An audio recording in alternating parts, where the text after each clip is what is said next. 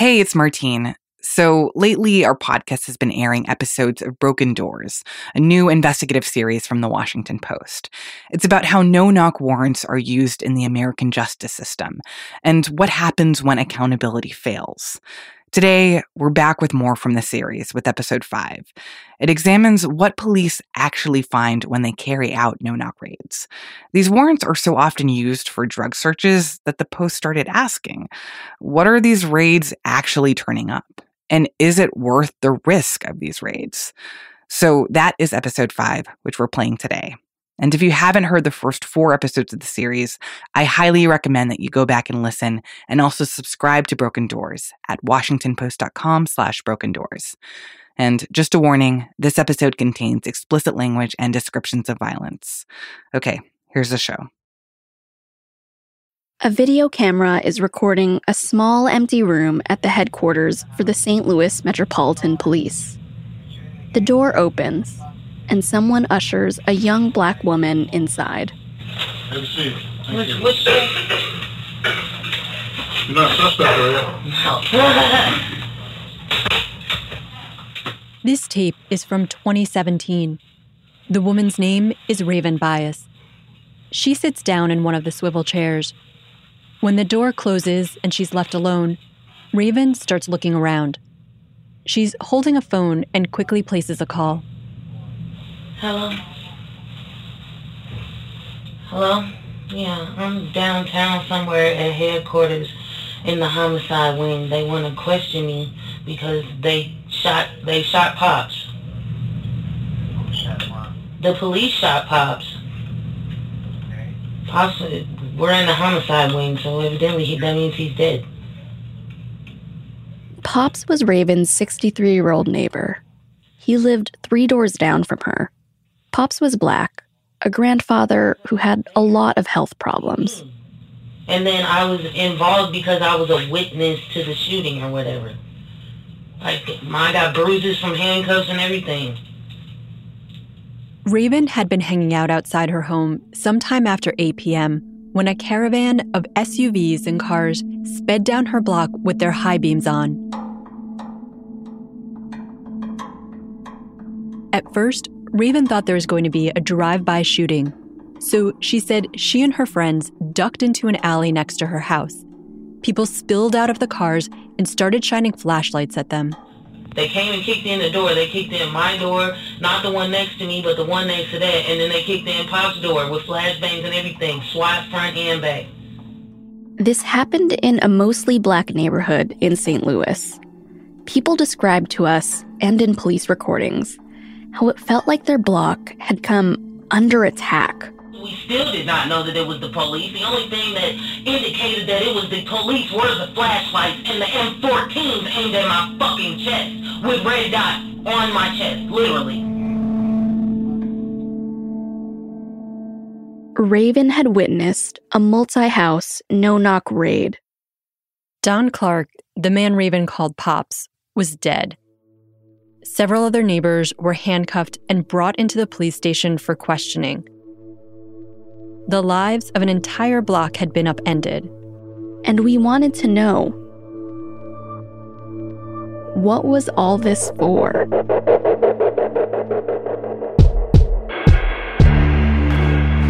I'm Jen Abelson. And I'm Nicole Dunca. We're investigative reporters with the Washington Post. And this is Broken Doors.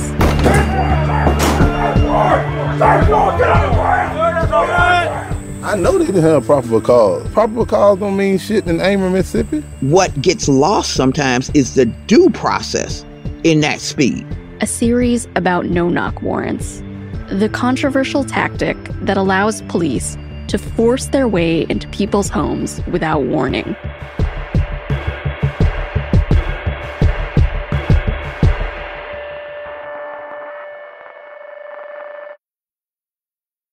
In the last episode, we heard the story of Joseph Richardson, an unarmed black man who was shot in the back of the neck by police carrying out a no-knock warrant at his motel room.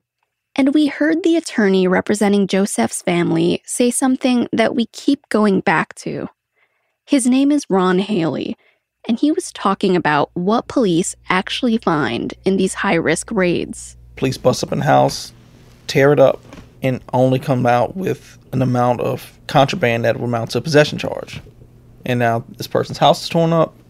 They're financially in ruins. Not to minimize illegal behavior, but the juice is not worth the squeeze many a times when you're executing these no-knock warrants. This question of whether the juice is worth the squeeze, it's at the heart of our entire investigation into no-knock warrants around the country. And it's especially relevant to the multi-house raid in St. Louis. It feels important to take a step back here because, again, no-knocks are seen by police as an essential tool, especially in the war on drugs. And they're often highly militarized operations.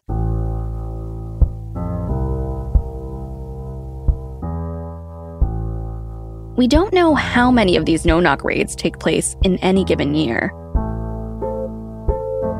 Some experts estimate that there are tens of thousands of these a year, but no agency keeps track of all of them.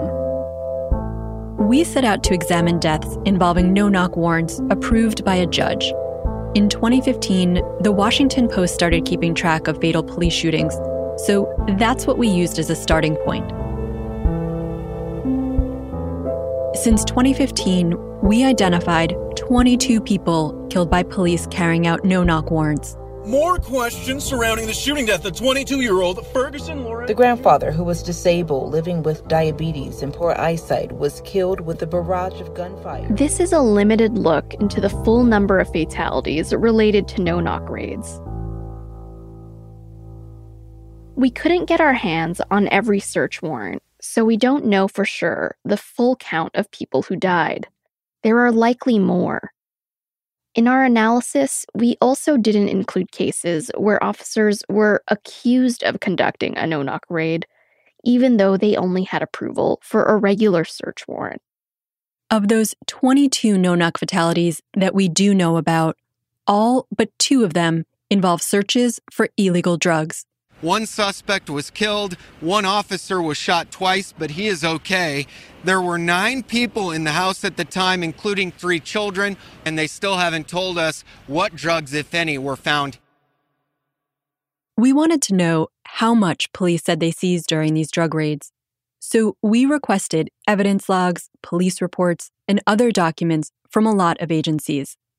We eventually compiled the information from 13 fatal raids. For the other searches, authorities declined our requests or didn't quantify the drugs they recovered. Marijuana was found most often. The largest drug bust was in Fort Worth, Texas, in 2018. Police said they recovered over a pound of marijuana, 3 pounds of mushrooms, and more than 16 pounds of a prescription allergy medication that can be used to get high. We added up all the drugs from the rest of the raids. That includes the cases we investigated in Mississippi and Louisiana. And combined, these drugs totaled less than 3 pounds.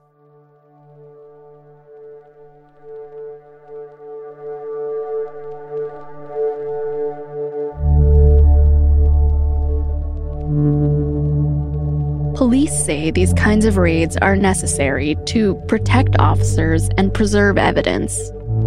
But our investigation into fatal no-knock warrants raises questions about how much force police use and how much they actually recover.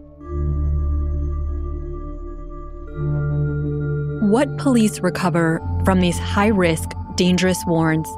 That really became a bigger question when you have law enforcement raiding multiple homes at the same time. So we really wanted to dig into that here on California Avenue in St. Louis. There were 3 houses raided. No one was charged, and 1 man was dead. Police found drugs, but there was a troubling allegation about how the drugs got there.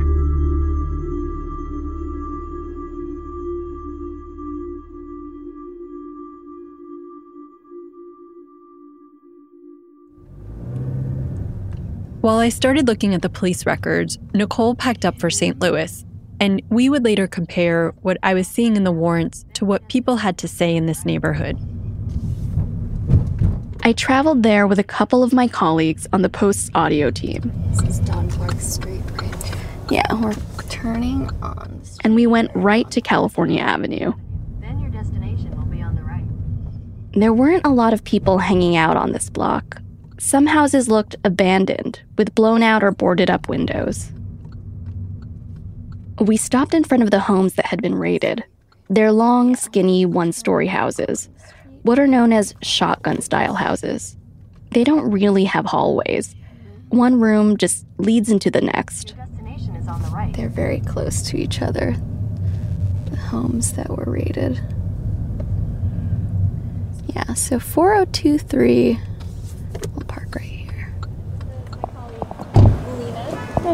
When we were there, it was sunny, quiet, peaceful. In the light of day, it was hard to imagine what it must have looked like during the raid. But through documents, police recordings, and interviews with witnesses, I started to get a sense of what it was like on that night.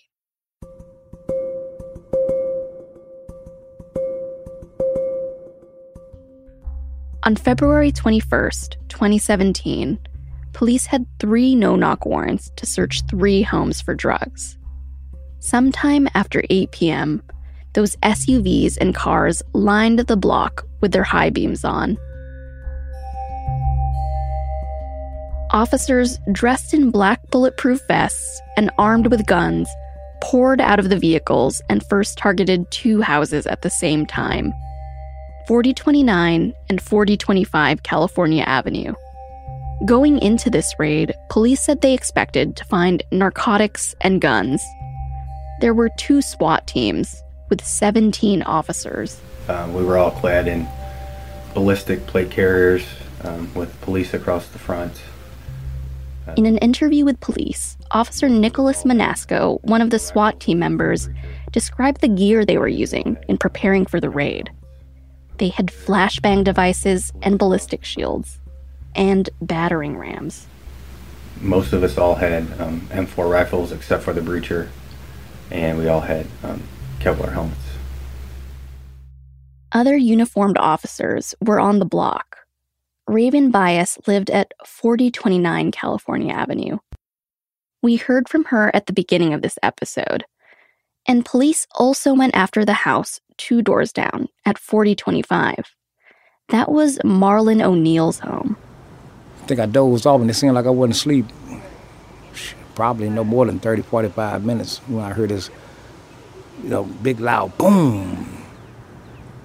Police didn't knock. They broke open the doors with a battering ram, and they threw flashbang devices into the houses. I didn't know. I wasn't, when you sleep like that and you hear a noise like that, you don't have an idea what it was. You don't know if something fell over, if it was a gunshot. Marlon and his girlfriend, Kenya Curry, were in the basement bedroom. Next thing you know, we hear a big boom. And I'm like, what the fuck is that? So we shaking and shit. We scared. Kenya's 4-year-old son was fast asleep upstairs, near Lamont McCottrell, a close family friend. He was upstairs asleep with his uncle on the couch or whatever. Lamont said he had no idea what was happening. All I remember, we going to sleep and waking up to a gun in my face. And the officer telling me, don't move. I was like, I can't move, I got a broken leg. And he snatched me up off the couch, drug me down the steps. And when we got down the steps, he put his knee in my neck and was like, don't move. I said, I can't move, my leg is broken. And he got to cussing me out, and I was like, man, look, this is not necessary. Where's my nephew? Because he took my nephew off the couch. And I was like, where's my nephew? And he kept telling me to shut up. And I'm like, where's my baby? Where's my baby? Where's my baby? They're like, we got your baby, and be quiet, and just yelling at us, talking to us any kind of way. And we're like, what's going on? Police weren't required to wear body cameras at the time, so we don't know exactly what happened. I'm trying to get him off my neck, and I'm trying to move my neck, but I'm facing the way that everything happened. So what are you seeing at that moment? I'm seeing the police go up there and start kicking his door. With his head on the pavement, Lamont said he saw police converge at Don's door. the neighbor everyone called Pops. There were SWAT officers lined up outside his home, ready to rush in. It was at least 5 of them that I could see. And he really didn't hear too good and couldn't see too good. We don't know what Don Clark was doing. Don usually fell asleep with the TV on, and the family believes he was sleeping unarmed.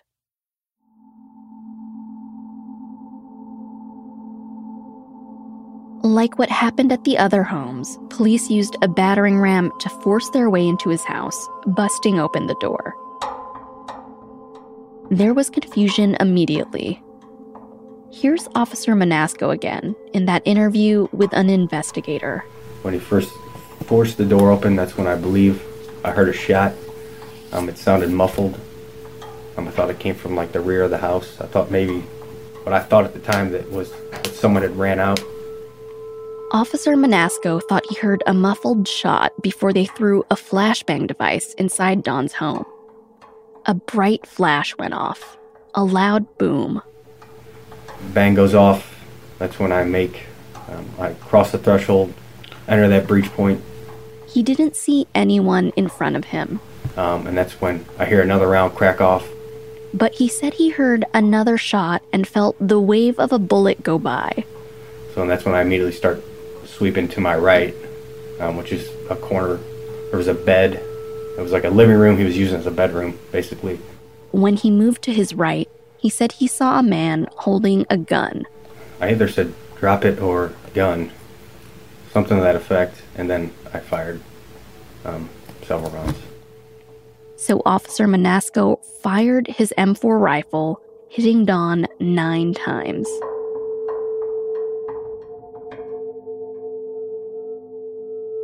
$6816, go. Need an urgent ambulance, 4023 California, subject shot. That's there, 4023 California, subject shot, 2041. I'll get you further when I know. Don was later declared dead at a hospital.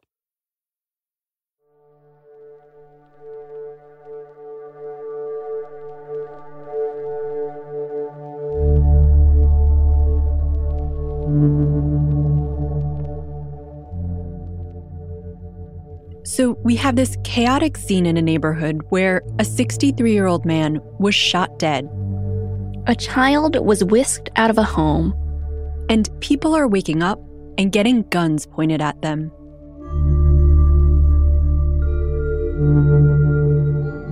Three broken doors, 3 ransacked homes. And again, we wanted to know, what was it all for?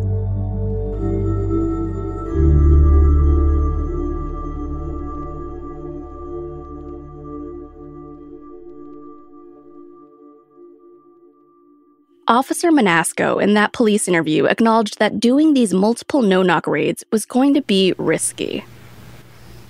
Just based on the fact that there were going to be some guns supposedly located in each residence, as well as the fact that we were compromising ourselves by doing the first 2 search warrants simultaneously and then heading to the third. So if there was somebody in 4023, he knows that we're there.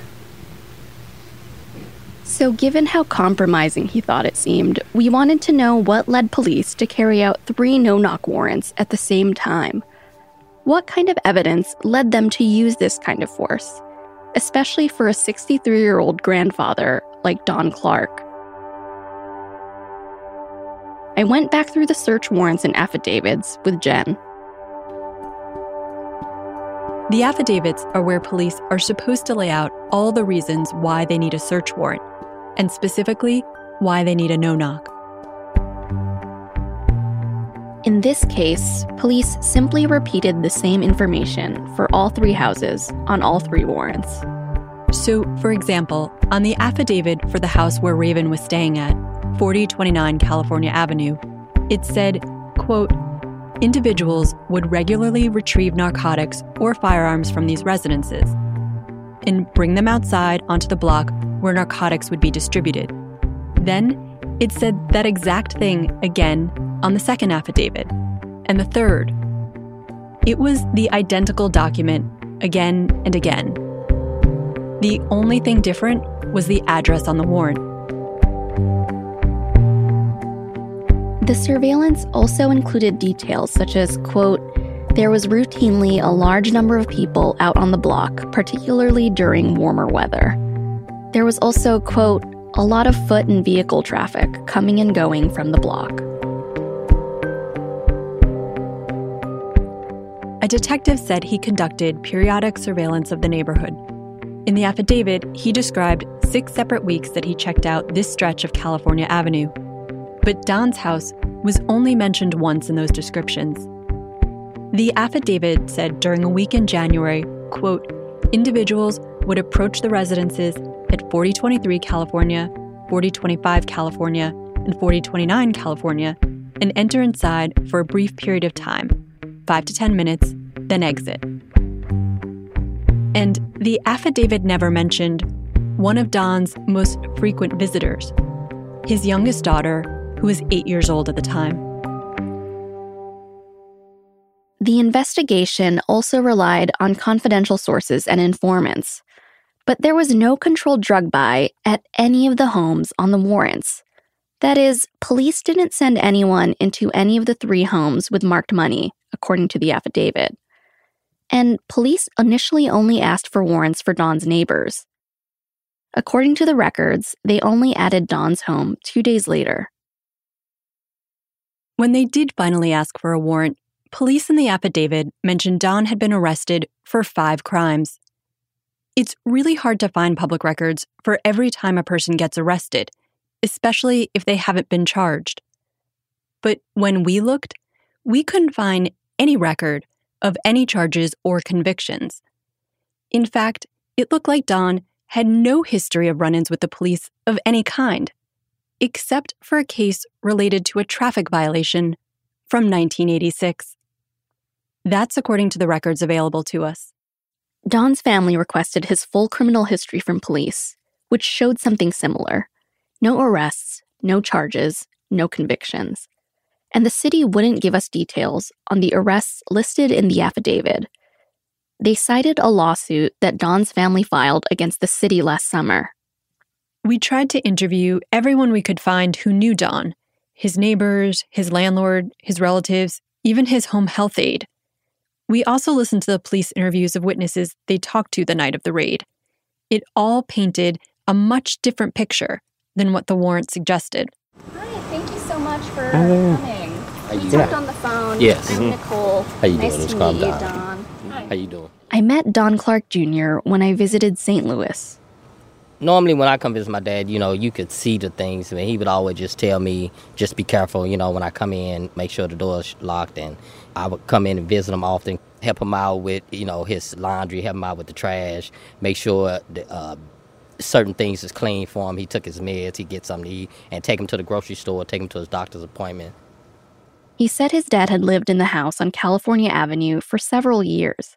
It was affordable and near family friends. Don Sr. gave his 8-year-old daughter the only bedroom, while he slept in the living room. That's the first room you enter after opening the front door. He was real outgoing. He would be open to trying new things, going to see different things. And he was very laid back. Don Jr. says his dad enjoyed having cookouts and that he loved to sing. Yes,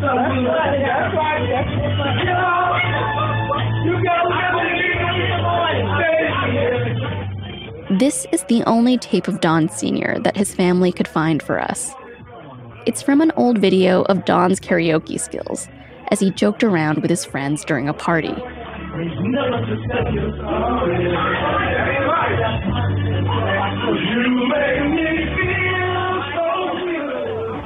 All the old ones, the Temptations, the Delphinis, the Dramatics, all he was, like I said, he was an older guy, he loved the old stuff.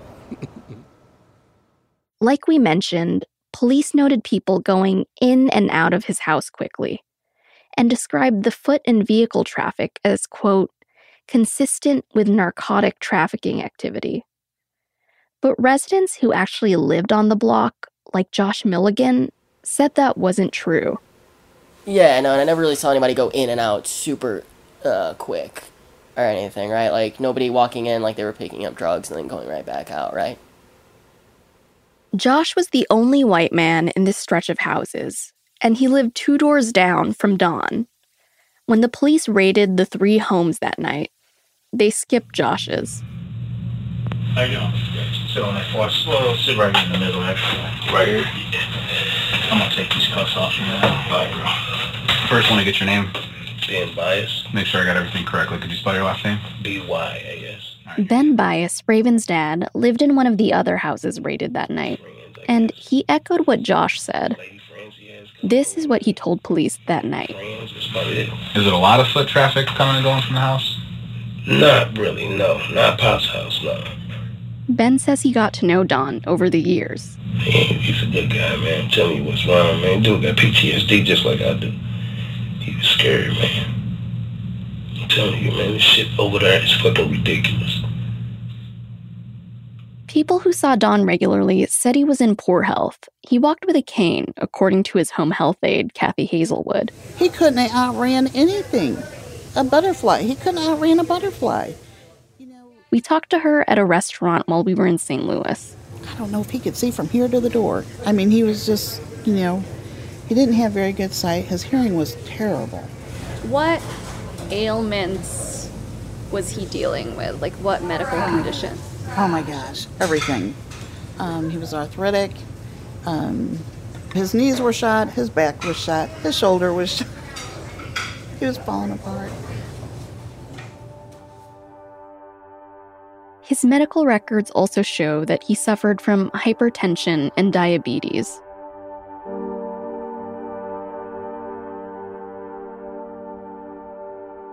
Don's landlord, Bob Mirbaha, owned all 3 of the houses raided by police. He was one of several people we talked to who suspected drugs were sold on that block, but not by Don.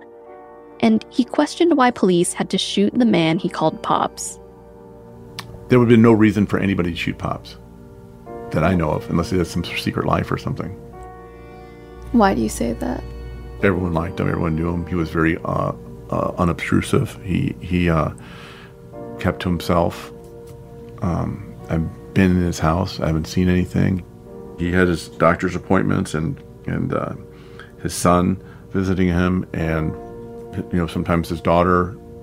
Yeah, I mean, what is your impression of what happened to Don Clark? I mean, to sum it up, they shot the wrong person. There's no reason to shoot John.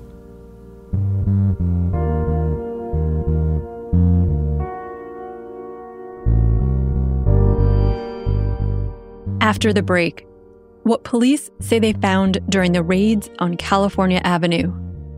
And what happened when we started asking questions.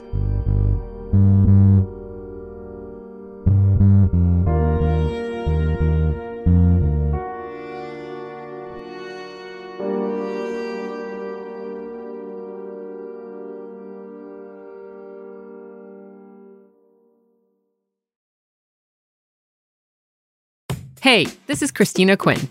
I'm the host of Try This, the Washington Post's new series of audio courses. The idea behind Try This is to become better functioning humans without having to comb the internet for countless hours. In our first course, we learned how to sleep better. Now, we're going to learn how to make our friendships stronger. I'll offer expert tips that are doable, and I'll keep it short. So let's do this. Class is in session. Find Try This from the Washington Post wherever you listen. This stretch of houses on California Avenue looked very different when I visited. Don's house was vacant. There's an empty lot where the Bias house stood. It burned down several years ago. The house Marlon O'Neill lived in for more than 15 years was still there. Marlon told us he moved out immediately after the raids. I moved out of this house the very next day. Actually, the night it happened, I came and locked the house up, screws in the doors, make sure it was secure, and I left and went to Kenya's house. Never came back since then. We asked Marlon to come back to California Avenue to talk about that night and Don's death. Don and Marlon were very close. He has children with Don's daughter and thought of him like a father. We showed Marlon a copy of the search warrant. Police had cited his criminal history, including felony convictions. The affidavit didn't include dates, but we discovered the unlawful possession of a firearm conviction was from 2010, and other charges were decades old. Have you ever seen this warrant? The one you just showed me? Yeah. No. This one has... Do you want to read what it says? He was still in disbelief about it all. He didn't think there was any reason for police to raid those homes that night. A lot of the stuff that's in here was many years ago. What does it feel like knowing that they brought that up here in this affidavit? All that stuff happened back in the 90s. And yes, I was a lot younger, some stuff. Like I say, I ain't no angel. I've been in trouble before, so I'm not saying that. But, you got to dig back 15 to 20, 25 years to do a no-knock warrant to come in. Is that all you got? It wasn't nothing previous, nothing at all. Marlon was never arrested or charged with any crime from the raid. And as I sat there on Don's old porch, I thought about our conversation with attorney Ron Haley. Was the juice worth the squeeze? What did police actually find? According to the warrant return, police say they found a single cartridge of ammunition. Police didn't find any drugs in Marlon's house.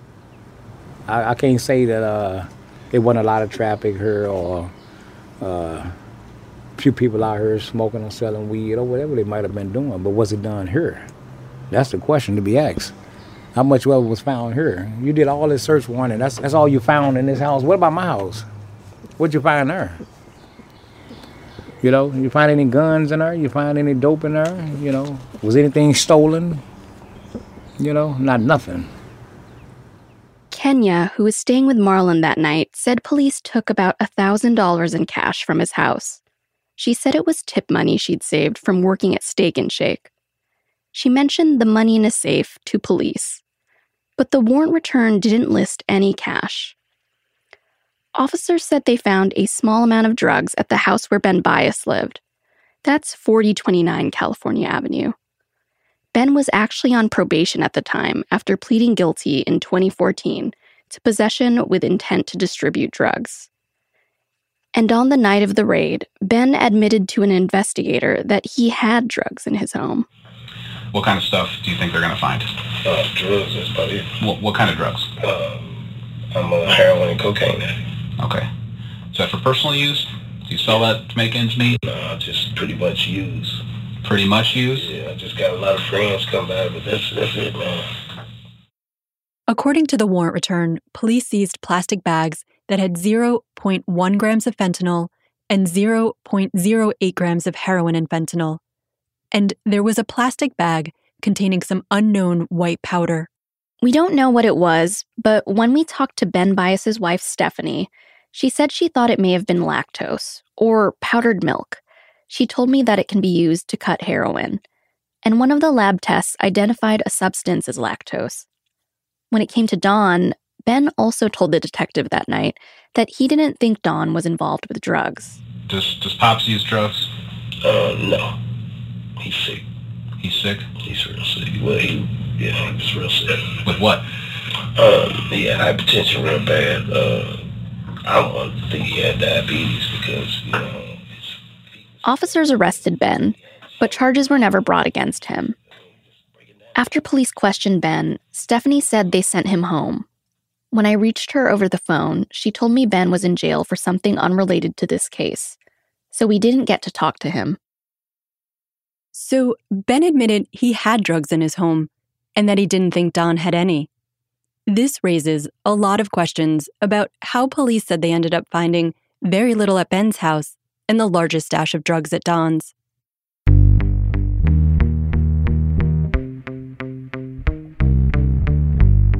According to the warrant return, police found 2 guns at Don's house, a .45 Glock handgun and a 9mm handgun, along with some boxes of ammunition. A crime lab said that a bullet from the scene had been fired from one of those guns. By the way, Missouri doesn't require a permit to carry a handgun. Police also said they found some drugs: 8.39 grams of heroin, 0.5 grams of marijuana, and they also found 20 pills. A lab test said one was hydrocodone. Hydrocodone is a prescription pain pill. Don's family has disputed what police said they seized. As you've heard, so many of Don's neighbors and the people closest to him found the idea that he had illegal narcotics totally absurd. The question of how these drugs got into Don's house is a key part of the lawsuit by Don's family. They said he had no drugs in his house. The lawsuit claims Detective Thomas Strode was seen, quote, carrying a box from one of the other homes into Don's house. He was the detective who requested the no-knock warrants. When I was in St. Louis, I asked Marlon's girlfriend Kenya about what happened the night of the raid. She told us about a shoebox, like what's mentioned in the lawsuit. Why y'all bringing other stuff from another house to this house? Do you remember what the box looked like? It was a Nike shoebox, a red Nike shoebox. They never gave us no explanation. They brought some stuff from his house to this house, and when we see, I'm like, why is y'all bringing stuff from this house to that house? Y'all supposed to take that to y'all car. Whoever controls the scene controls the narrative. Here's the family's attorney, Gerald Christmas. Immediately, they knew that once they went into Don's house, they had killed him. You cannot ask for these type of search warrants, go in a man's house who is a senior citizen and kill him and come back out and say, we didn't find anything. That was not going to fly. You know that was not going to fly. When it comes to investigating raids, it's important to look at all of the people involved in obtaining and executing the no-knock warrant. That means not just looking at the officer who shot Don Clark, but also the man who planned and oversaw the raid. Detective Strode was the one who got the search warrants, and he's the one accused in the lawsuit of bringing the box into Don's home. He worked for the St. Louis Metropolitan Police Department and focused on narcotics. We set out to look through all of the search warrants that Detective Strode requested from judges. We did an analysis of records obtained by Arch City Defenders, a legal advocacy group that is helping to represent Don's family in a lawsuit against the police.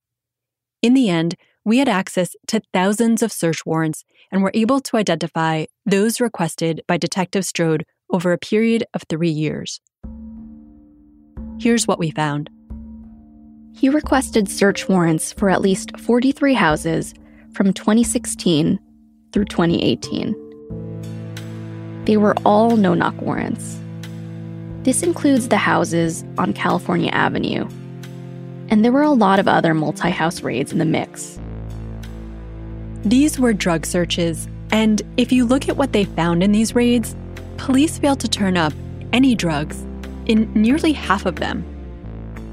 We tried to reach Detective Strode for comment and dropped off a letter at his home.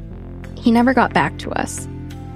We also tried reaching out to the judge who signed off on all 3 warrants for the raids on California Avenue, Judge Barbara Peebles. A court spokesman said the judge determined there was probable cause, quote, based on the information presented under oath. The judge declined to comment further. We asked the city about the allegations in the family's lawsuit and many other questions, but they declined to answer because of the pending case. The lawsuit names the city and officers who were involved in the raid, including Detective Strode and Officer Manasco. The city of St. Louis has tried to get the lawsuit dismissed and called accusations that Detective Strode lied on the warrant, quote, threadbare, factually unsupported allegations. Detective Strode left the department in 2020. Officer Manasco left last year. The St. Louis Metropolitan Police Department wouldn't discuss why. The department is still conducting its own internal investigation into what happened that night in 2017, more than 5 years after police killed Don. How's everybody doing? I'm Don Clark Jr., and I'm here to tell the story of how the police took our father away from us without any warning or without any justification. You know, as the family hurt and we try to gather our thoughts of how to go forward with this. So basically we fighting for you all that's in this room today. So no one can take any of you all's loved ones and the loved ones that they already have taken. We are fighting for you to get justice for you also. Our family is hurt now, and we just don't want this to ever happen to anyone again. We want accountability. We want just to feel a little relief that our dad didn't leave here in vain.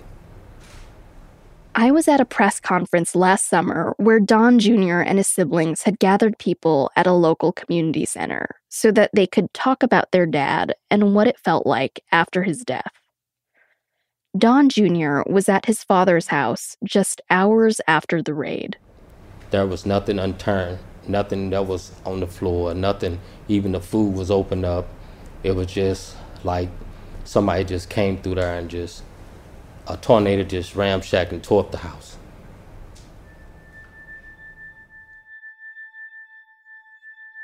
Don's family described him as collateral damage in this war on drugs. Multiple people said Don was guilty simply of living in a poor Black neighborhood.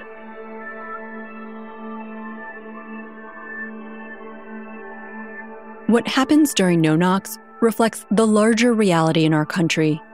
These no-knocks often occur in low-income neighborhoods and communities of color. Again, we found that at least 22 people were killed by police carrying out no-knock warrants since 2015.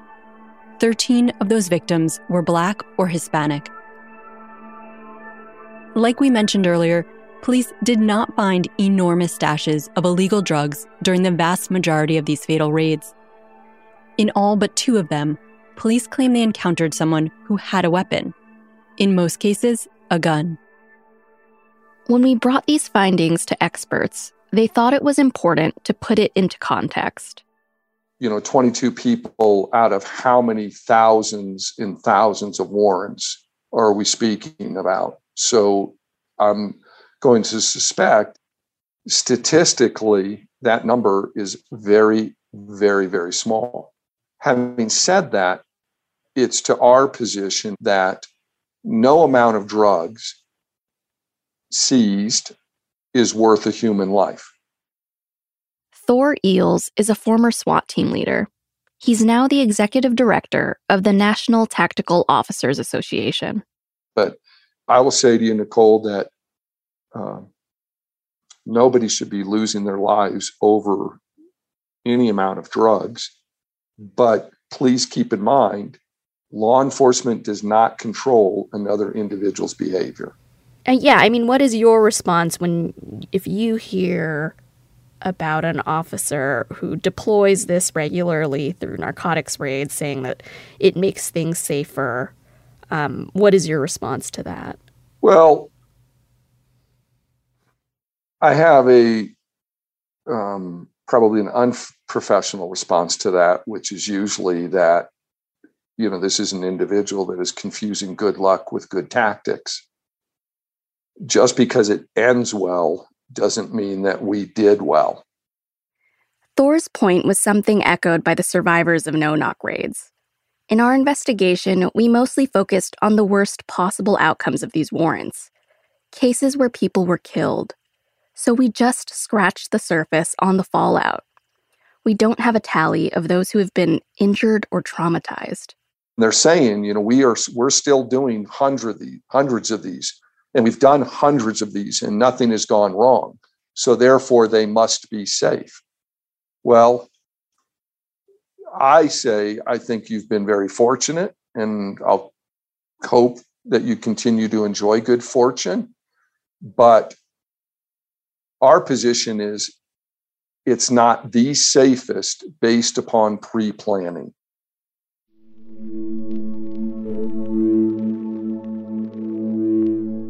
On California Avenue, police were able to execute one of their most aggressive and intrusive tactics, a multi-house no-knock raid based on identical affidavits tips from unnamed sources, and no controlled drug buy at these homes. They broke open the doors of 3 houses. They said they found drugs in 2 of them. No one was charged, and Dawn Clark was dead. And I've been angry ever since because I feel like I was robbed of... I just feel robbed. I feel like my family was robbed. I feel like I just had a newborn child. I feel like she was robbed of knowing, her grandfather, and he was a good man. This is Ashley Clark, one of Dawn's daughters. As I watched Dawn's family talk through tears at the press conference last summer, I couldn't help but think about all the other families whose loved ones were killed in no-knock raids. For them, none of what the police found was worth losing their fathers, their partners, their children. I just always think about the last time I spoke with him, and he was talking about we need to take more pictures together. And I was like, okay, I kind of brushed it off, and, I felt like I should have, I wish I would have got that time to spend with him. So I think at the end of the day, the end game here is that we want justice because we don't want other families to go through this. We don't want people to feel robbed. We don't want people to feel this pain.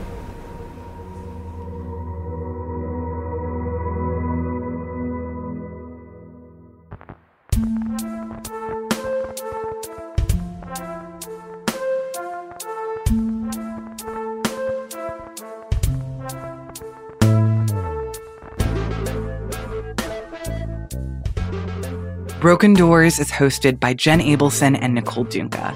It's produced by Rena Flores, Sabby Robinson, and Lena Muhammad.